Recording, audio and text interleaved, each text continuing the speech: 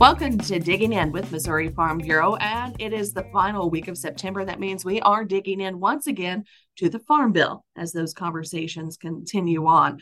We are talking this week with Joel Leftwich. He is the Chief Strategy Officer with the Kansas Farm Bureau. And Joel, you're not too far away. A lot of the folks that we've talked with are very much DC centered, and your past is DC centered, needless to say, but you get to call Kansas home once again.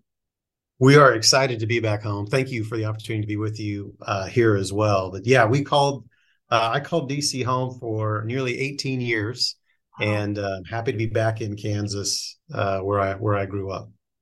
You know, a lot of folks, myself included in this mix, whenever you move to Washington, D.C., a lot of times it just seems like an interesting place to go. I'm only going to go and I'll be out there for a couple of years. Now, I was able to make that happen. I was only there 2014, 2015 for the most part. But it was amazing to me the number of people that I came across within the ag community that from all over the country that are moving out there to work. They also went out with the intent of being there for a couple of years. And then, 15, 20 years later, they turn around and, oh my gosh, I'm still here. Yeah, I think kudos to you for having a goal, sticking to it, accomplishing that goal. For me, I didn't have a couple year deadline or anything like that. It was really, I was looking forward to experiences, and I'm not a farm kid. I'm a banker's kid. Mom was an accountant. Dad was a banker in a community, in a rural community.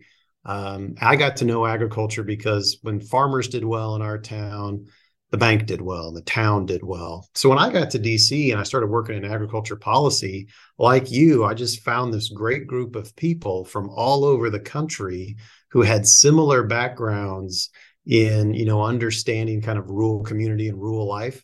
And we tried to replicate it out there. And I think agriculture, especially in the agriculture world in DC, you can make that home, and for us, it helped with that adjustment. But, we lived in a small suburb out there and had a great town and good neighbors. And so we had a lot of that hometown feel where we lived. Now, going back into your experience, you went to Washington, D.C. after the 2002 Farm Bill was drafted. So you didn't help pull that one together, but you did help in the process of trying to implement that Farm Bill. Talk about that experience, because, somebody else wrote the rules and then you guys have to make it work. Yeah. After graduate school, my first job back in D.C. was at the U.S. Department of Agriculture in their Congressional Affairs shop. And my portfolio was the natural resources and environment portfolio. So the conservation programs for Forest Service issues, and which is really interesting when you have a kid from Kansas working on forestry issues. The trees here in Kansas are they're either invasive species or they're in a line to help break the wind. But it was a lot of fun when I got there. The 2002 Farm Bill had passed.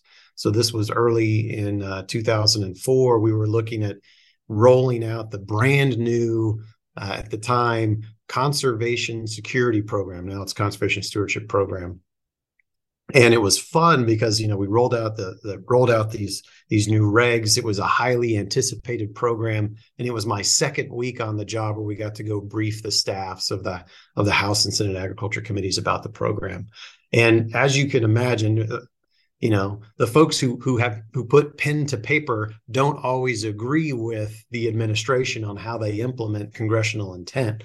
And so that was my first experience of really kind of feeling that tension between the authorizers and the executive branch on how we deliver their programs that they felt very very proud of and partial to. So, the 02 bill, I think, had a lot of innovation in it. And it was fun to be at USDA as we were implementing those new programs and rolling them out like CSP. Now, if you fast forward to 2008 and 2012, you were actually working more behind the scenes whenever those farm bills came together. Was the process what you expected? No, but I don't know that I had any realistic expectations. Fair enough. So the 2008 farm bills, I was working for Senator Roberts. He was a member of the committee. Senator Chambliss from Georgia was the ranking member, and Senator Harkin from Iowa was the chair. And one of the things that I remember, we had a lot of buildup. I think Harkin actually did a really good job, and Chambliss did a fantastic job of prepping staff of the committee members leading up to the bill. Like we didn't always know timing because that's not something that's usually known well in advance, like we're experiencing now. But like they put us through a pretty rigorous process of learning at that time the ins and outs of the O2 bill as we're getting ready to rewrite it. And then we go into the committee markup, and there was controversy. And without going into the details of the controversy, one of the things I remember is there was there was like three of us Republican offices and three Democrat offices who wanted to make a significant change to the base text. And we were working, weeks on end trying to make this agreement work in a bipartisan way. And the night before markup, we didn't have the language ready yet. And so we had to pull all-nighters, sleeping in offices to get that language ready, and then have our bosses prepared to go sell it the next day. So that was a lot of fun, kind of from a personal experience. In 2012, Senator Roberts was ranking member of the Ag Committee. I was deputy staff director, and that my role there was to really kind of help and support our policy team, who had responsibilities over the individual titles to make sure that we were all kind of going in the same direction and working with our staff director at the time, Mike Seifert. That was a tough one. We were going through a budget reconciliation process at the time. There was this super committee, and then the Senate was able to put a bill together on the floor and get it passed. That year in 2012, we had the most floor amendments of any other bill in that Congress. It had bipartisan support. We processed, I think, 79 amendments is the number that stuck in my head on the floor, which is just daunting of a task. But it was. I remember when you talk about, did it meet expectations? When we went into markup of the bill that summer, the night before, we weren't sure that we had the votes. We weren't positive that we had a majority of the committee that could support this thing.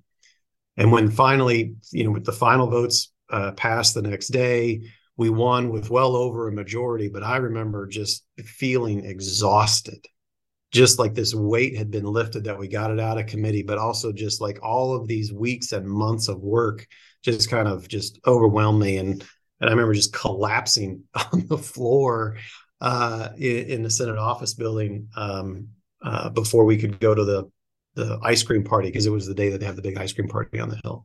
So the 08 and the 2012 bill were a lot of fun being behind the scenes for, but it is a lot of work.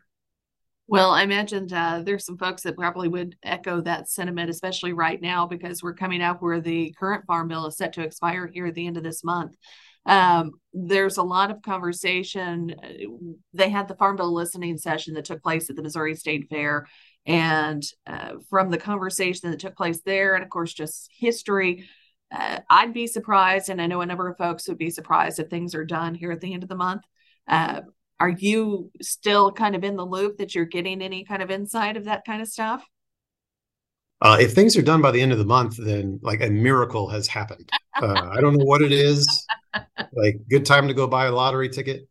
I do not see an avenue where things are done at the end. I don't even think an extension will be passed by the end of the month, based off of where conversations are, not just around the farm bill, but around annual spending. I mean, it's, we're headed face first into a government shutdown at the current point. And so there's not going to be a lot of room for a farm bill extension talk before the 30th, but that's okay. We have had multiple extensions over the decades, and certainly over the years where farm bills have expired. And those extensions don't necessarily have to get passed until, early January, before things start taking effect. And there's things that USDA can do to slow walk some of the disastrous implementation that were to occur should a farm bill not be extended and we have to revert back to permanent law. So I think, those extension talks will pick up after we get through this funding period and we head towards the end of the year. Frankly, I don't see a farm bill moving until, early next year as well. It takes a lot of time. And let's not forget that the process of moving a farm bill, like the early stages, have not occurred. We do not have base text. We do not know what the chairs of the House and the Senate Ag committees have for their underlying text for for members to react to, for the industry to react to. It takes time to get it through the committee and then to get it through the full floor, and then certainly going into a conference committee, that takes a lot of time to occur. And so, even if we were to see base text today, we're still looking at well into spring before a final bill could be passed. So I think we've got a long way to go. And extensions are okay. We shouldn't be afraid of them. They just give us a little bit of overtime to get the bill done. Now, of course, next year we're also heading into an election cycle. Is there any concern about that bogging down the process as well? Yeah, twofold. If you wait too long and you get into the summer months, that's going to, in my opinion, that's going to be very difficult to get a farm bill done when you've got members out campaigning, whether for themselves or for others. At the same time, if you can get past the election and look at a lame duck, there's opportunities to pass farm bills and lame ducks as well. Even though that's a pretty short window of opportunity, they'd have to have their work done in each chamber really kind of before then. So it absolutely could be difficult if you get later on, kind of past the July 4th break next year. If you don't have a farm bill done, it's going to be really, really difficult to move it before November. What is the latest? Do you have an idea what the latest is that they've actually approved a farm bill before? I don't have that kind of off the top of my head. I mean, we've had multi-year extensions. You think about the 2008 farm bill. It was up for reauthorization in 2012 because it was a year late. It was supposed to be in 2007. Occurred in 2008, and it wasn't until 2014 that we got the bill done. And so, that was a 2.5-year extension really that we had to operate with there. The 2019 farm bill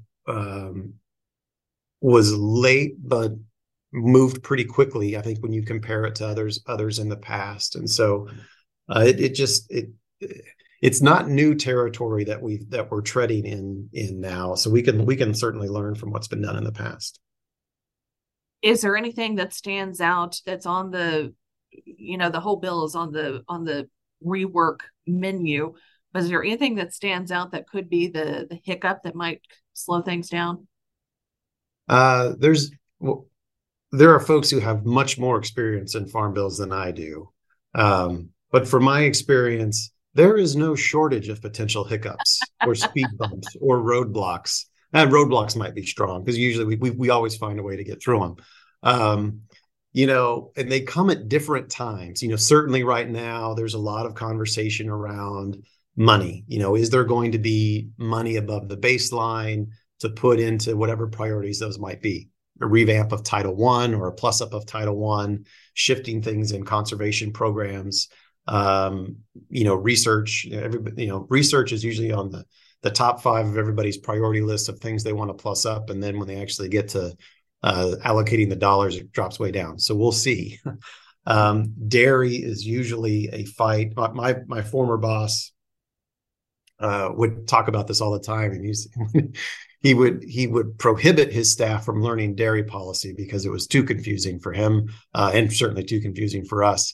But more importantly, he would say dairy always gets figured out at the last minute, the 59th second of the 59th minute of the 11th hour, and it's usually some Hail Mary shot that comes in that fixes dairy. And so I think there are a lot of hiccups that will have to get negotiated through.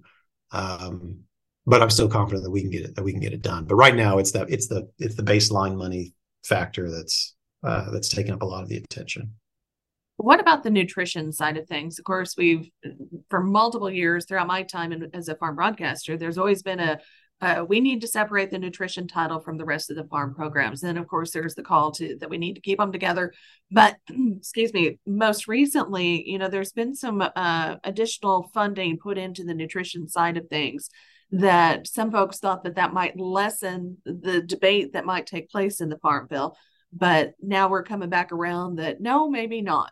Maybe the conversation is still going to be over nutrition just as heated as it has been in years past. I think anytime you're talking about 80% of a total bill with funding in there, it's going to be a topic of conversation, and rightfully so. I think the difference is when you're talking, are you just talking about the amount of money, or are you talking about the policy that um, excuse me, the policy that brings that amount of money, that total spend? In 2008, we changed some rules in the Farm Bill that frankly, both Republicans and Democrats thought was not going to be that big of a deal around categorical eligibility. And the implementation of that change really ballooned the program's cost. Since then there's been some changes, and certainly there's controversy over or question over a USDA rule change over the course of the last couple of years that's impacted the total spend on nutrition. But I think it's okay to have a conversation around the policy behind that number. If when folks start talking about separating out the production ag side of the Farm Bill versus the food side of the Farm Bill, we don't have to look too far into the history books to see how that failed to produce anything that either side wanted. And so we weren't able to sign anything into law when we separate out those portions of the bill, which is certainly why our members have policy and AFVF has policy on keeping the bill together, because that's what works. And I think it makes sense. I mean, in the wide range of, if you want to talk kind of broadly about policy, it makes sense to have the conversation around food production with food consumption in that same conversation. Especially when we're talking about support systems that certainly benefits people who are in need and provides a market for folks who grow and raise the food as well. And before we wrap things up, the one thing that I've heard years and years in the making is, the crop insurance programs. And a lot of folks are very, very adamant. We've got to protect our crop insurance programs. Do you think that's going to, I mean, have the legislators accepted that this does have to be a part of the process? Is there ever a risk of that happening? Yeah, I think there's always risk to crop insurance. One, because there's a lot of folks who don't understand it in the policymaking world. And again, similar to SNAP, where they'll look at a total cost, they might look at crop insurance and say, oh, well, that's a significant piece of USDA spending. Interesting, there's not a whole lot of that occurs within the Farm Bill. Crop insurance can stand on its own policy-wise. Doesn't have to be reauthorized necessarily like Title I programs do or anything like that. But there is always a threat to folks trying to change that system to benefit something else. And so, certainly Kansas Farm Bureau members, that's their priority is preserve and protect crop insurance, just because it is what protects our members against weather events.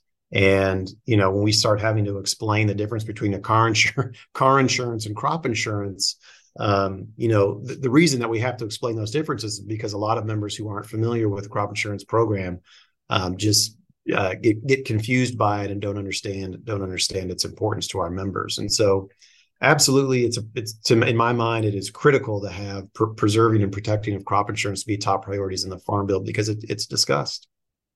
Joel, whenever it comes to understanding the various titles, including, of course, the crop insurance programs, is there a resource or anything that you encourage folks to check out that might be a little bit more inside information that they haven't been able to dig up elsewhere?